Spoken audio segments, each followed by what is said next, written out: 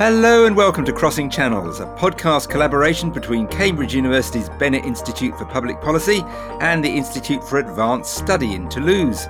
This series is all about using the interdisciplinary strengths of both institutions to explore some of the many complex challenges facing our societies.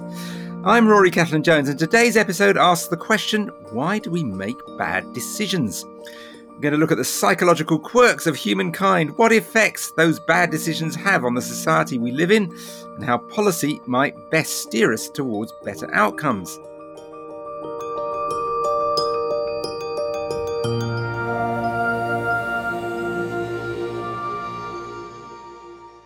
To explore these issues today, we have Teresa Marteau from the University of Cambridge. Teresa, remind us of your main research interests. Thanks very much. I'm a behavioural scientist and I'm interested in identifying the cues in our everyday environments that shape our behaviour, often without our awareness, and then assessing what happens if you change those cues, what impact that has on our behaviour. We've got plenty to explore there. And then from the IAST, the Institute for Advanced Study in Toulouse, we have Bensa Bago. Bensa, what do you focus on? Hi, Rory. It's great to be here. I'm a cognitive psychologist and I studied the underlying psychological mechanisms of why people form false beliefs and why they make errors in their decision making. So you've been deep into the world of bad decision making. So let's start by asking each of you what sort of decisions you research and what you would count as a bad decision under that label. Bensa, what about you? What sort of decisions are you researching and how do you determine what is a bad decision? We research all sorts of decisions, but mostly like individual decisions, financial decisions. But what I'm mostly interested in is actually the reasoning and the beliefs underlying the decision-making process, right? So, and how do we define bad decisions or bad beliefs? For that definition, we always need some kind of normative system to make normative predictions on what is like a good decision. For example, this can come from a rational decision theory on economics or utility theory, or even just logic or probabilities can dictate what a good decision is. And then whoever deviates from that decision is actually making a bad decision because it's a suboptimal decision. It's not the correct, mathematically or logically correct decision. And when we talk about beliefs or reasoning, it's especially about beliefs. Sometimes it's a bit harder to define what a bad belief is because sometimes it requires a vast knowledge of events. For example, like how people can tell that the news is fake, is actually fake or true, it requires a lot of editorial processes. People have to look through a lot of evidence. It's very complicated, long process. So it's really different from actual decision making. Let's look at an example. I mean, it's very interesting that you say that there are kind of value judgments there in deciding what is bad and what is good. So deciding why someone took a job that paid them half as much as they could have earned in a different job, that by one definition is a bad decision. But if the poorly paid job is more rewarding in other ways, it's a good decision. Absolutely. I mean, this is why we have a normative systems to try to define what's the best decision in such a case. And especially utility theory, they take into account what is best for you. And therefore, those decisions that might look actually completely irrational or bad from the outside, actually very good and reasonable from a different theoretical perspective. Teresa, what's your take on that? Are you making value judgments about what is sensible behaviour or not sensible behaviour? Implicitly, I am, but at a very different level to the one that Bensa has just outlined that he's working on, which is traditional cognitive psychology terrain. And the behaviours that I'm focused on are those which, on average, people would prefer not to have the end state from those behaviours. So just to put that into simpler English, obesity in children, obesity in adults, overweight adults is a major problem worldwide. And my focus is not so much on an individual who wants to lose weight, but starting from the observation that the majority of people would prefer not to be overweight or obese. The majority of people would prefer not to have children, regardless of whether they're their children or not, but our children being overweight or obese.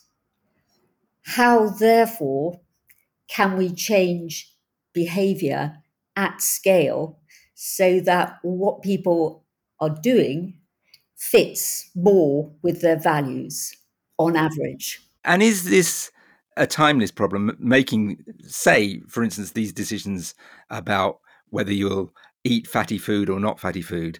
Or has modern society made it easier to make the wrong decision, as it were? What we're seeing is humans haven't changed that much over the last, hundreds of years. But what has changed are the environments in which we are now living. And you'll know that as well as anybody else, Rory, in terms of the technological changes that we've had. But if we're thinking about our food environments or our travel environments, they bear little relationship to the environments in which we lived 100 years ago. So just again, sticking with food environments, humans have evolved to eat high energy food when there's little around. And what we've now got is a surplus of high energy food that's incredibly cheap and readily available for most people. And that can lead to, is leading to overconsumption. Bence, one area I think you look at is misinformation. And of course, there, the environment has changed radically compared with even 20 years ago in terms of social media. What does your research say there? We don't know, at least I don't know how misinformation consumption was changed by the appearance of social media. Did it change the content of misinformation? We don't know that. But what we know for sure is that it made it more available to masses of people. So even people who might not normally find misinformation in their environment, they might actually meet it just because they are present on social media. So what social media did is that it just made it available for everybody. What has your research found in that area about what makes things spread and what doesn't? Have you looked at that in terms of humans' reaction to reading, lies about things that may affect them, say, for instance, vaccines? Absolutely. So there are two important questions that my research looked at. And for that, we have to differentiate between two types of behaviors. First is actually believing misinformation or believing any type of information. And the second is actually spreading the information, so basically resharing it. And many research shows that these behaviors are not necessarily correlated with each other. So, and first, in terms of beliefs, one of the most important things that I've been looking at is depth of processing, is what we call it, is basically how much time and energy as a person are you willing to put into figuring out that an information is correct or not. So what we observe is that if we can make people think more, to slow down, to think more about a piece of information, it's going to decrease their belief in that misinformation. But it's not going to affect true information. So it's not going to decrease belief in true news, but only to misinformation. That is what we call analytic thinking. And the second thing is what we observe is that emotionality of the headline actually increases belief in any type of headline, but especially misinformation. So they tend to be somewhat more emotional, and they are going to increase the emotional reaction that the reader gets, and therefore they are less likely to engage in analytic thinking or just more likely to believe it in any case. And about the spread of information, what we see, and others, actually there's a lot of research in this area, is that emotionality of the headlines or emotionality of the information itself increases the spread of misinformation. And we know that when people think about sharing headlines, they don't really focus on their accuracy. They focus on other factors such as how much that piece of information is fitting with the potential readership, so your friends or family, whoever is going to read it on social media. And that is actually playing a more important role than actual accuracy. So that's why people get a diverted attention from the accuracy of the headline, share misinformation. They don't really want to share misinformation, but they do because they don't pay attention to actually figuring out the truth at that moment. Then they also do it because it's fun. It's more fun to share a tall tale.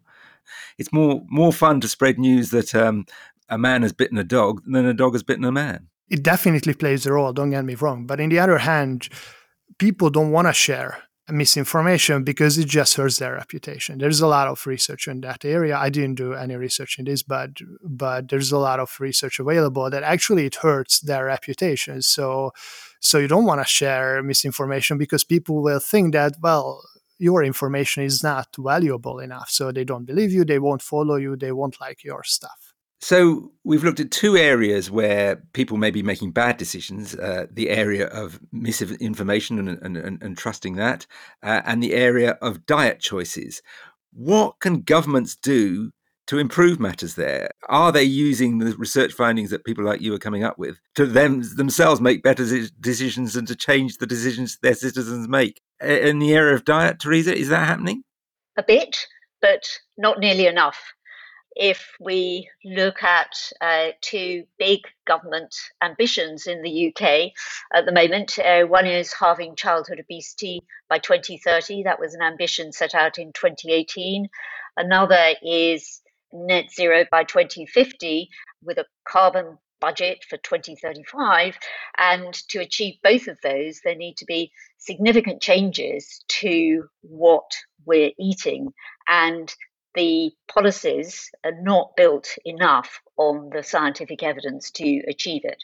So where we have seen evidence coming into policies, we had in the UK and elsewhere what are sometimes called soda taxes. So we had the soft drinks industry levy that was introduced in 2018, and that resulted in less sugar, about 10% less sugar coming into people's homes when they were buying soft drinks, which is great.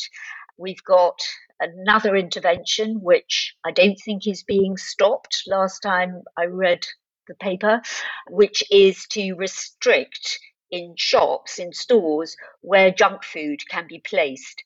And my group is one of the few that has been able to generate some evidence on that.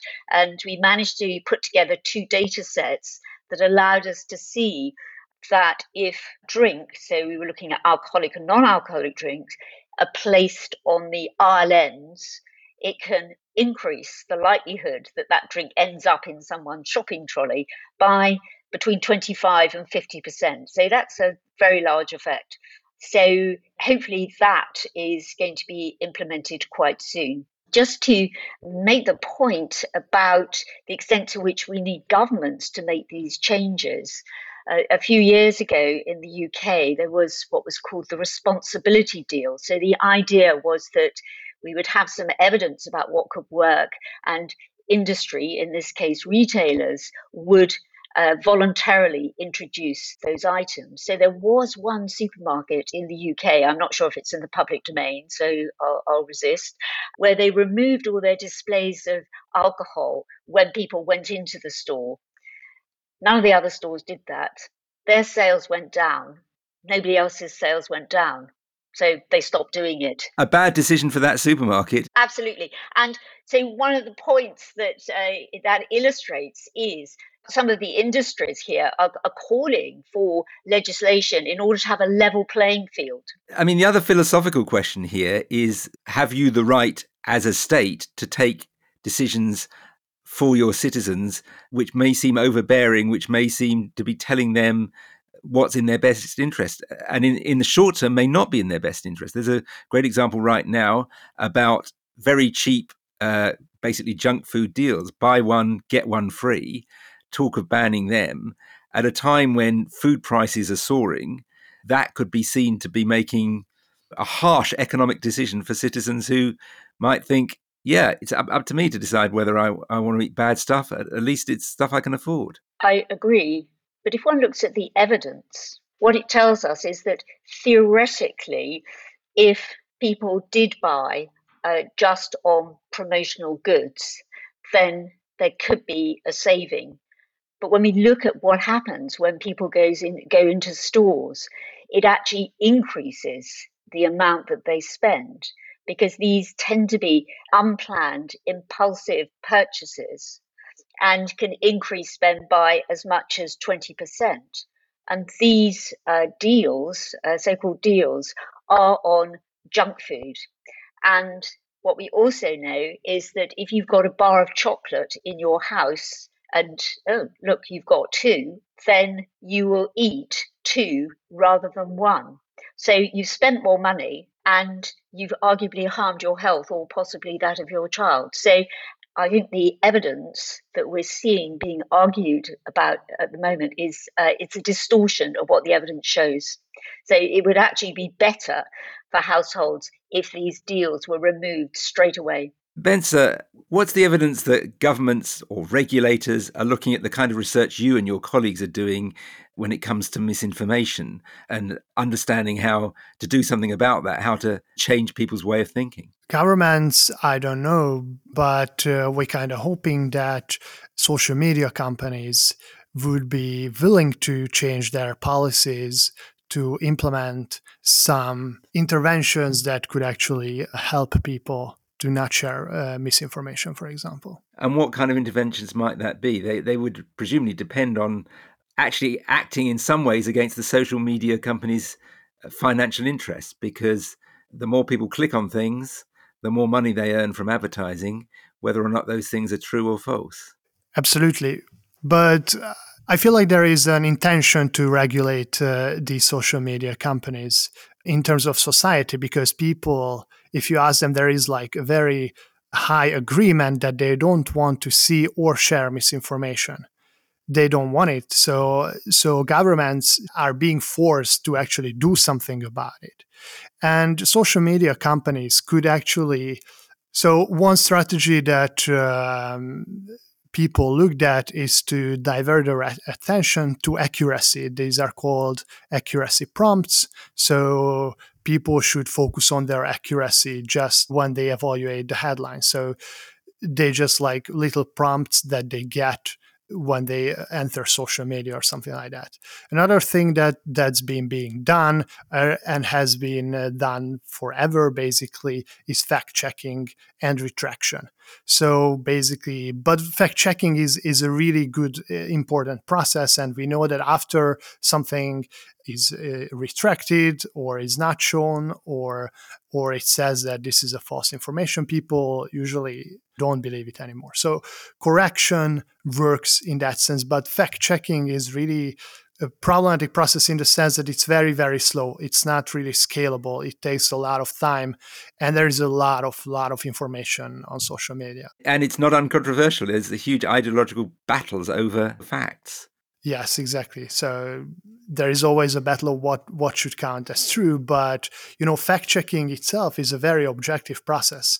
You say something and there should be evidence for that thing to happen. If you don't find that evidence, then there is no fact, there is nothing. Everything should depend on evidence. Which brings us really to the great case study, the great example of recent years of where decisions matter both at an individual level and a government level, which is the global pandemic. I know you, Teresa, have been very heavily involved in the government body SAGE, which advises on that from the behavioural point of view. What sort of decisions by the public have you been most focused on in terms of how they respond to cues to, stay at home, to behave sensibly in terms of social contact and so on? I think during the pandemic, a number of things struck me. First of all was how rapidly people changed their behavior in major ways, almost overnight, in the face of an immediate threat. And this contrasts very much with the usual behaviors that I'm studying, for which we're trying to change them in the face of a longer term threat, be it climate change, be it non-communicable diseases. So people change their behavior really radically and rapidly. One of the main behaviour changes was reducing the number of social contacts people had each day, staying at home, as well as washing hands and so on. The other thing that it really brought home was how, while the majority of people were motivated to make those changes, not everybody could. So very early on, we saw good evidence that regardless of whether you were rich or poor, the desire to self-isolate, to stay at home if you were infected, was equally high.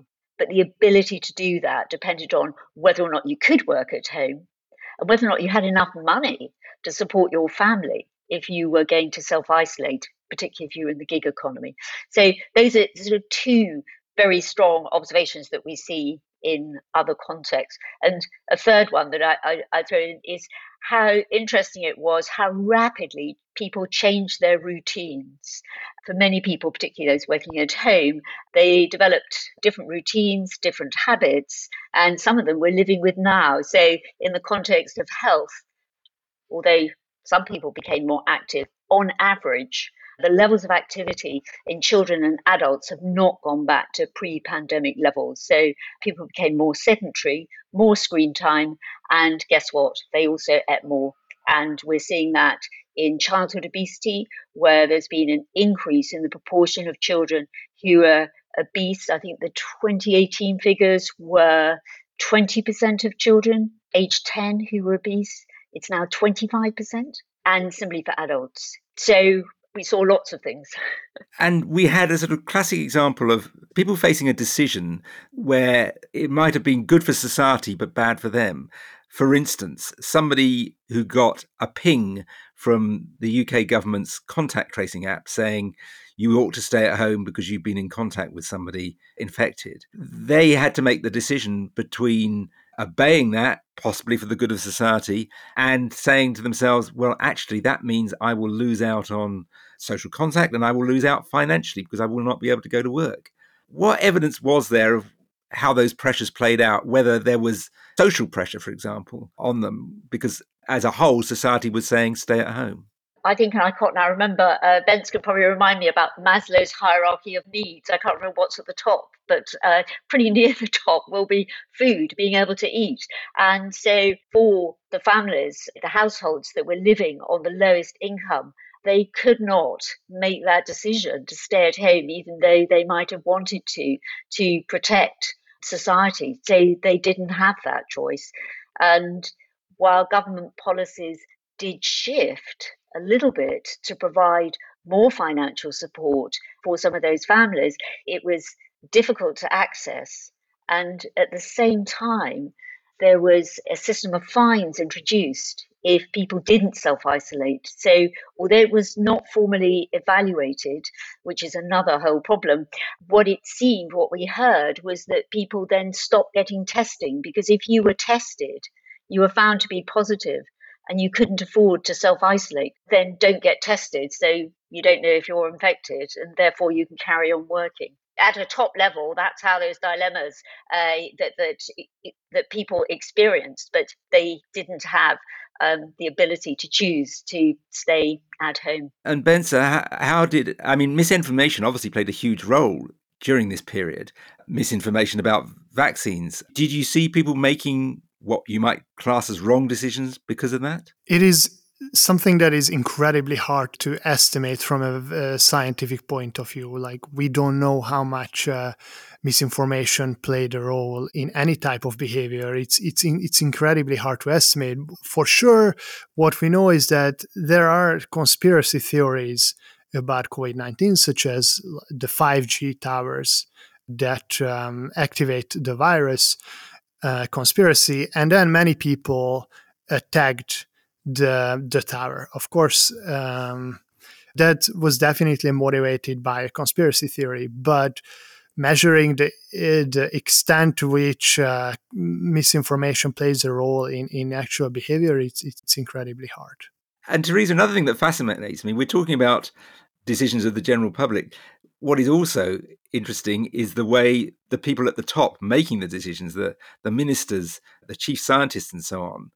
Was that an interesting laboratory for a behavioural scientist? Well, I was partially cited in all of it because SAGE grew like Topsy. So there were any number of subgroups, and Patrick Vallance as the chief scientific advisor and Chris Whitty as the chief medical officer were the ones who were collating the evidence together. And so I had partial sight of some of that. But then when they lobbed it over the castle wall into number 10 Cabinet Office, goodness knows what happened. And one of my recommendations, if anybody wants to know my recommendations for next time, is that it would be really good if we had more of a dialogue, a formal dialogue. So SAGE published the papers, synthesized the evidence, tried to be very clear about the uncertainty in the evidence, the confidence behind all of the statements.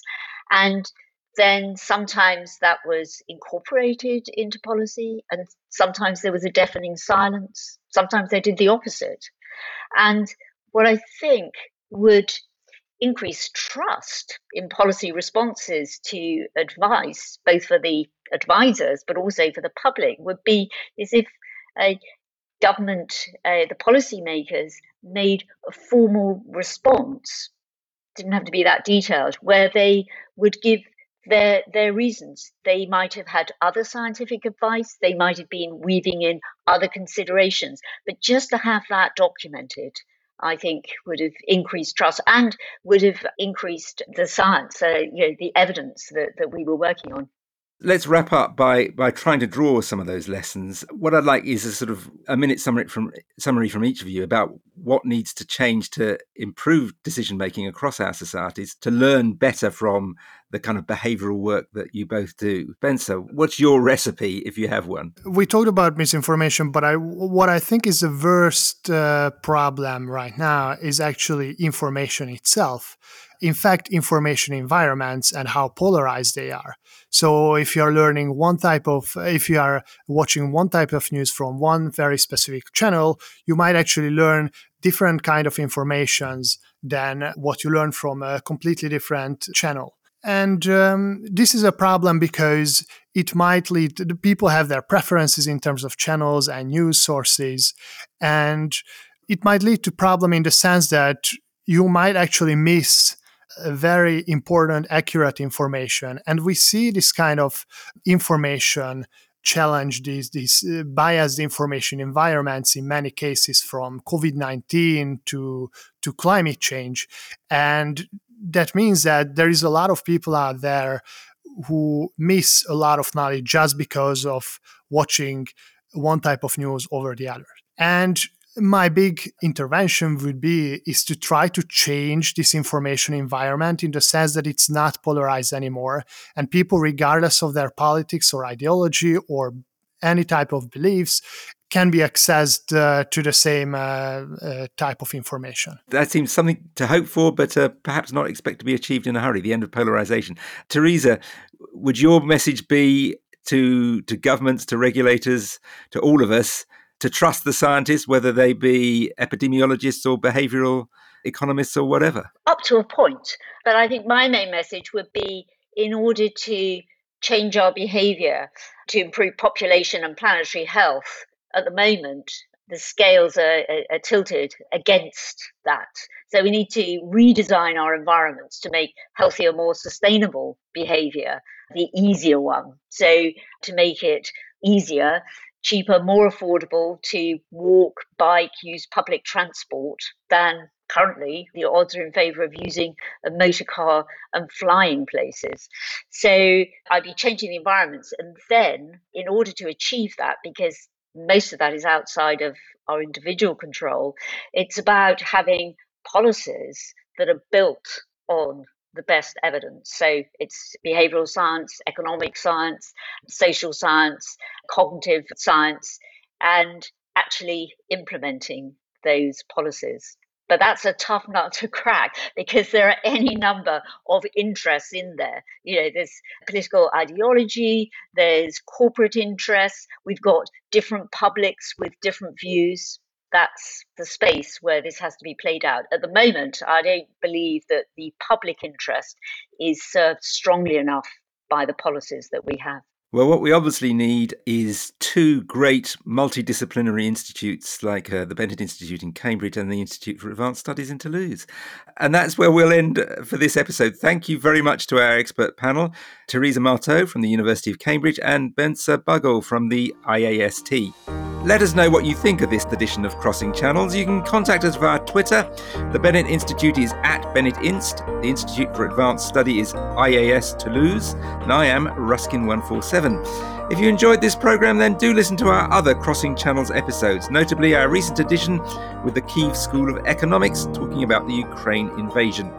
And please join us next month for the next edition, where we'll be looking at what political leaders can learn from history.